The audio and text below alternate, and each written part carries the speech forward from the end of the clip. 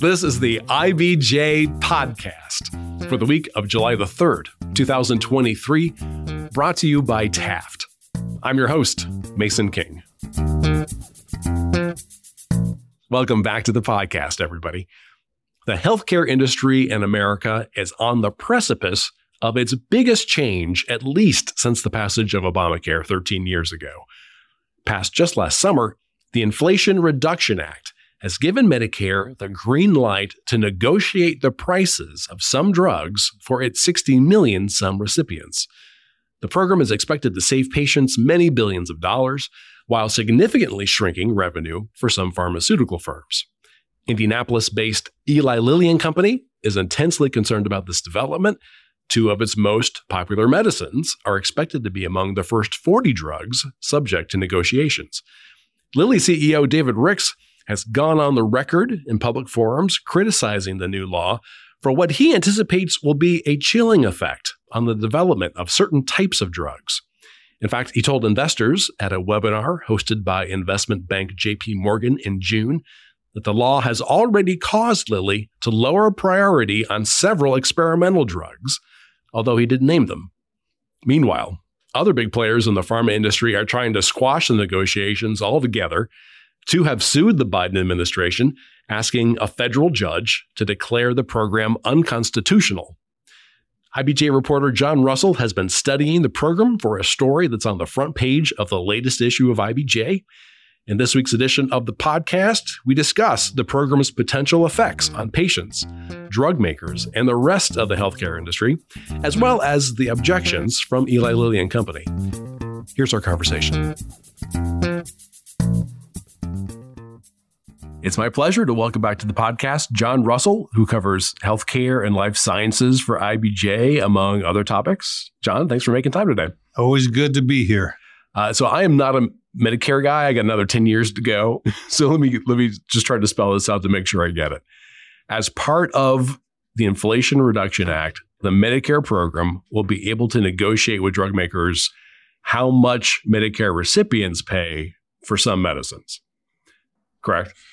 Right. The way you say it is pretty straightforward and declarative, but it's so much bigger than how it just sounded. It is a huge, huge shift in healthcare policy and a major watershed moment for drug makers, patients, and taxpayers. So this has never been the case before. Medicare has never been able to do this and negotiate drug prices.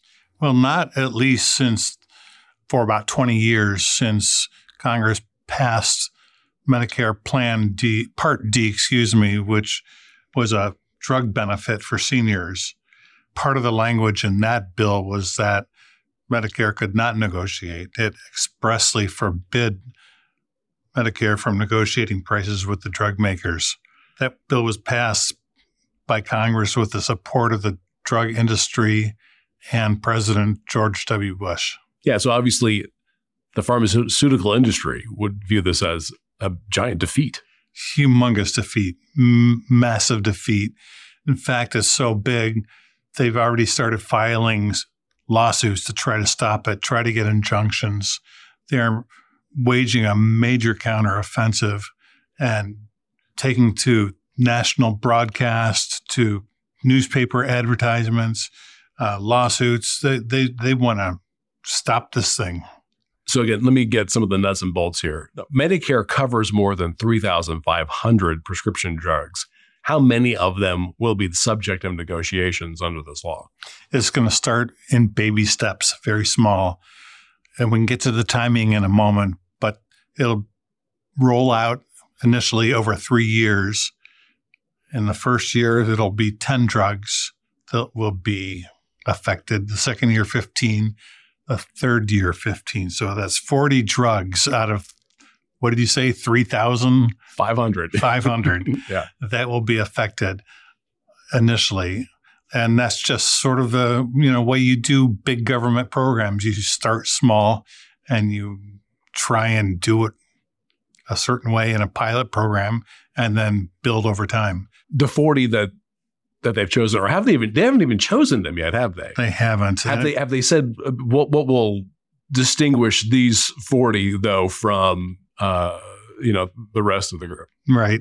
It's a complicated thing. These will mostly be older drugs. There'll be drugs that there's a list of the things that they're going to look at in criteria to pick these 10 drugs the first year, and there'll likely be drugs that Medicare spends a bunch of money for. So the top drugs for, cancer and blood thinners and other things. And by the way, these drugs are for Medicare patients, so they're going to be for things that mostly affect older people's diseases. Yeah, right. Yeah. Potential morbidity. Yeah. Right. Diseases, yeah. So it'll be the big ticket drugs. It'll be drugs that have been on the market for a certain number of years. And that's a whole different complicating factor that we can talk about in a minute, that the drug makers are in a little bit of a lather about. And it'll be drugs that there are no generic or biosimilar for. Oh, okay. So one particular drug that has pretty much cornered the market on that particular malady. Right. So Medicare says it's going to be holding hearings and taking input from everybody and anybody who cares about this. And it'll be looking at which drugs fit this description. However, a lot of people have already started doing an analysis or, guessing games of which drugs will be included. And among them, for the first year, several studies, which have been published in leading health journals, have identified certain drugs. And one of them is, because one of our interests in this story is the fact that Eli Lilly is based here in Indy. And one of the drugs the first year could be Jardiance, which is a drug primarily for diabetes. I think in your story you mentioned the possibility that Trulicity, another Lilly drug, which has, something along the lines of $7 billion in sales a year, might be in that top 40. Right. It's Lilly's bestseller. $7 billion a year is a lot of money for that drug company, which supports thousands of jobs here in Indy. And so Trulicity is on the list, some people's list, for year 3. This sort of reminds me of the NBA draft. We're sort of trying to figure out which are the top prospects to go when. Right. So you're thinking, how will this shake out for Trulicity and for patients and for Lilly? How far can Medicare push down the price of a product? I do want to go back real quick and underline, again, the scope of this. When we're talking about people who get Medicare, right? Folks 65 and over, it's a federal program. It also includes maybe some people with disabilities who are younger than that. But that is something like 60 million people. It's a lot of people, and older people take a lot of pills for a lot of disorders. So the other part of this is that Medicare is the biggest player by far, the biggest purchaser of pharmaceutical drugs. And what they pay for each drug usually sets the market for what other people will pay, you and me, since we're not on Medicare yet. So, this could have a bigger effect than just 10 drugs for Medicare patients. It could be a game changer for the entire market. Yeah, that was one of my questions. So if I'm not in Medicare, am I going to pay what I've always paid, or whatever, price has been negotiated between my insurer and the drug companies, or might this have an effect on what I pay? That's a real good question. I think we're all looking closely to see how this goes. I don't have an answer. I don't know if anyone has an answer. Okay. Let's take a quick break to hear from our sponsor. This is the IBJ Podcast. Taft, today's modern law firm. With more than 800 attorneys in 8 primary Midwest markets and the District of Columbia, we provide solutions to the business issues facing middle market and emerging companies alike. We do this through a highly collaborative and inclusive team approach. Taft, the modern law firm. To learn more, visit taftlaw.com. All right, we're back with this week's edition of the IBJ podcast and our conversation with IBJ's John Russell about the potential effects of a new law that allows Medicare to negotiate drug prices. So we mentioned Eli Lilly and Company. Obviously, Indianapolis is known as the town that Lilly built, that has a massive influence and has over, more than 100 years in the construction of the city. Philanthropically, Lilly has a huge influence and impact in central Indiana and across the state through the Lilly Endowment, which is funded primarily through Lilly stock. So, as Lilly does, so does the endowment of the Lilly Endowment. So we care. We care what Lilly has to say about this and how what Lilly says it might affect them.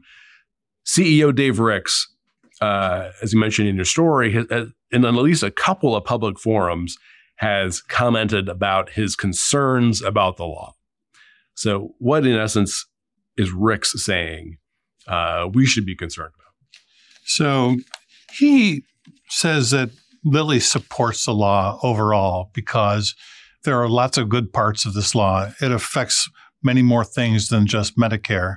The Inflation Reduction Act does. But even in terms of the Medicare plan, he supports some parts of that, including that it will cap out-of-pocket expenses for Medicare patients on drugs at $2,000 a year. A lot of times, Medicare people are on low incomes, fixed incomes, and can't afford the rising price of drugs. So Lilly says they support that kind of a cap.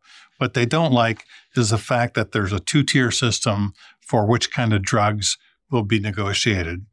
And this is where it gets a little complicated. There's the chemical drugs, and then there's something called the biologic drugs.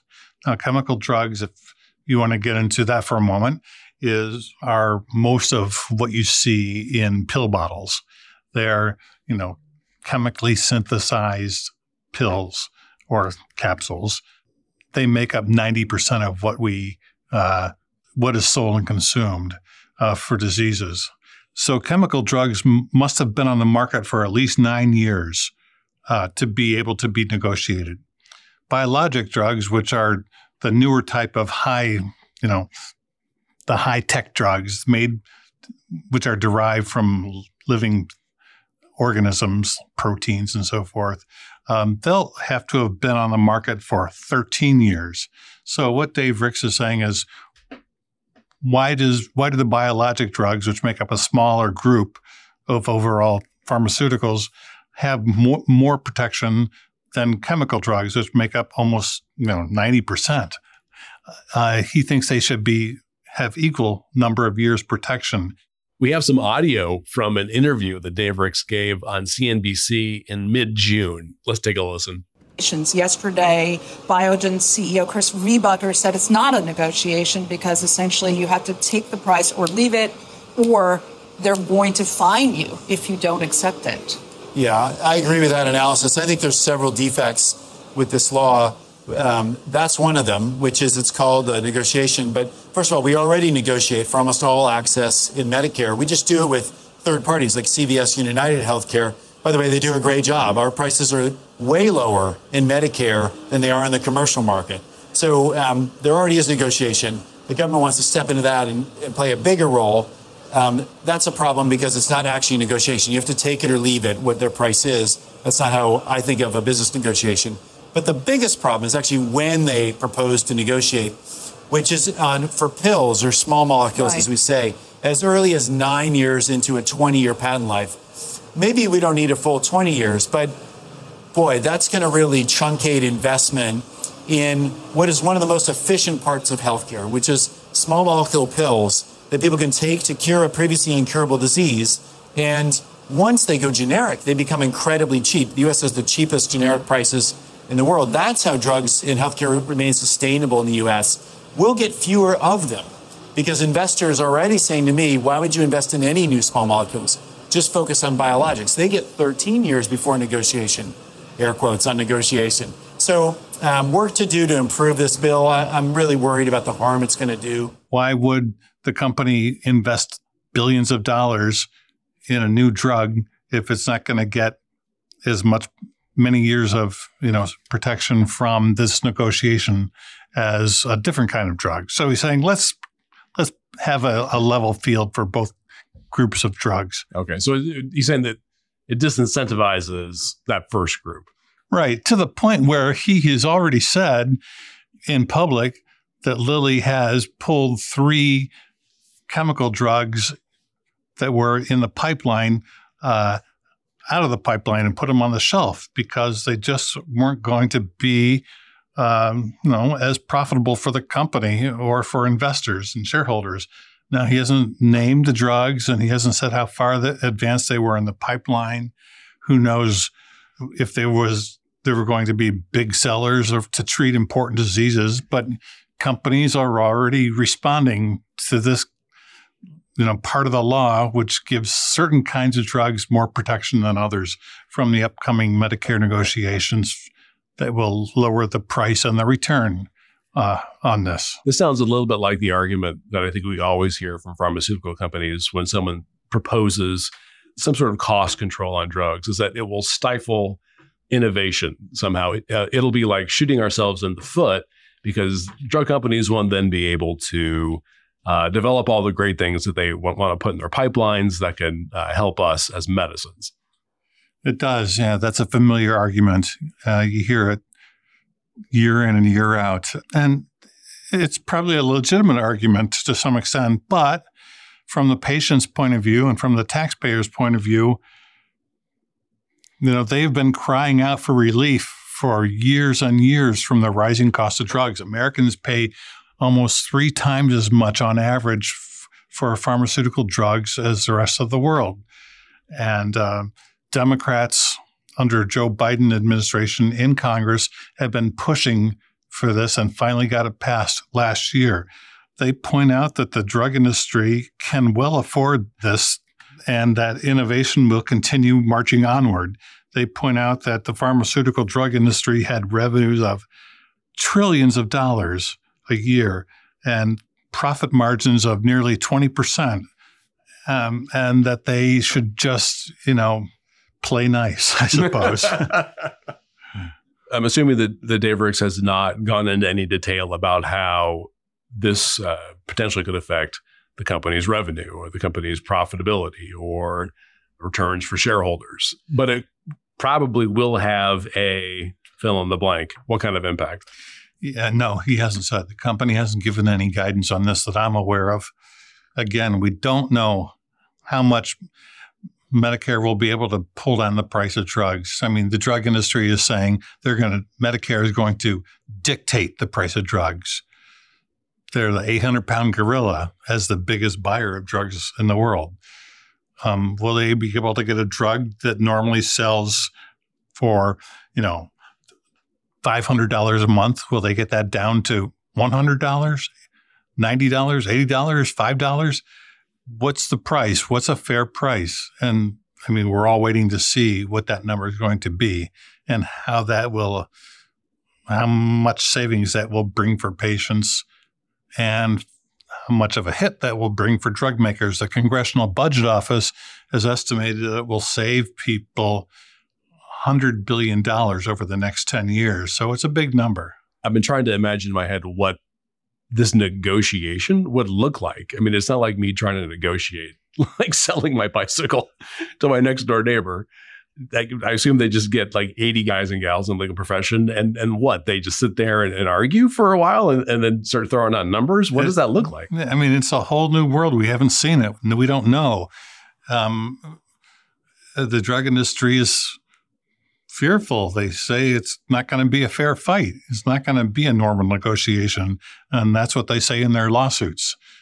2 major drug companies have filed lawsuits. So has the Drug Industry Trade Association with a few other health groups, saying it's just going to turn things on their head. And it's not fair to an industry that has done so much to bring out innovative medicines and, improve the health of mankind. So, I mean, they're painting a very bleak picture. So there are 2 lawsuits brought by 2 large drug makers, Merck and Bristol Myers Squibb, as well as another lawsuit. So this would be the third one that was filed last week by the Pharmaceutical Research and Manufacturers Association, which is a trade group that represents most of the big drug makers. And that Dave Ricks was chairman of that group a few years ago. And they laid out a lengthy complaint about how this is unconstitutional and unfair. So also filing a suit was the U.S. Chamber of Commerce. So business groups are piling in too. It will be interesting to follow this along in federal court. I'd like to see if some patient groups, are standing by ready to do anything in court if the tide starts to turn. Is this something where they could ask for an injunction on the process of negotiation, or is it too soon to tell? No, they are asking for that. They specifically are. The judge hasn't ruled it. It's a brand new suit. It's going to take some weeks or months for the judge to go through the whole thing. And, it probably is something that's going to have to wrap up before this process takes effect. So we haven't talked about the timetable. So Medicare will start this fall, by September, probably, naming these drugs in the first round, which will take effect in 2026, and then, each of the following years. So it's not happening, tomorrow or next week. These things take a lot of time. So injunction could happen, next week, temporary one anyway, or the whole thing could just, go its slow, merry way, as a lot of federal lawsuits do. I guess the last thing I would say is, it may seem like a small thing, but it's not. It's anything but small. I would say this is the most important policy moment in U.S. healthcare since the Affordable Care Act took place in 2010. This is going to change everything. It could ripple across the entire industry. It could change the way drug makers pick winners and losers in their pipeline. It could save money for people who don't have enough money to buy their drugs and are not adhering to their physician's orders for their treatment, or are splitting pills. So everybody's watching this. It's huge. And this is not going to be the last story we write about it. All right. Well, let's check in maybe September. We'll see what happens. Thanks, Mason. Thank you. My thanks again to John Russell. As a postscript, I wanted to mention that Eli Lilly and Company declined to make David Ricks or any other senior executive available to comment for John's story. The company did issue a statement, which is very similar to what we've discussed. Quote, Lilly supports provisions in the Inflation Reduction Act that bring financial relief for many seniors, including the cap on out-of-pocket costs at $2,000 per year and the $35 monthly cap on insulin, which Lilly first pioneered. However, we are concerned with other provisions that will have a detrimental effect on biopharmaceutical innovation and patient access. In particular, the law allows Medicare to set prices at 9 years for small molecule medicines compared with 13 years for large molecule biologics. This disparity has no scientific or policy rationale and will disincentivize small molecule drug discovery in favor of other drug platforms. Small molecule medicines play an important part in treating cancer, neurological conditions, and many other diseases, and are historically less expensive than biologics. Lilly believes that, at a minimum, the Inflation Reduction Act should be improved by creating parity at 13 years for both small and large molecule medicines, which will lead to the benefit of patients. End quote. You can read more about the Medicare battle in the latest print edition of IBJ or online at IBJ.com. And there are some other stories in the issue that I want to bring to your attention. First up, Susan Orr reports that Indianapolis-based Noble Romans is battling with one of its largest shareholders over whether its CEO should be replaced on the restaurant company's board of directors. And Daniel Bradley previews the plan for a split-level roundabout at one of the busiest intersections in Hamilton County. And again, you can find these stories in the latest print edition of IBJ or online at IBJ.com. And thank you again, for making time for the IBJ podcast. I'm Mason King. Hang in there, everybody. We'll be back again next week.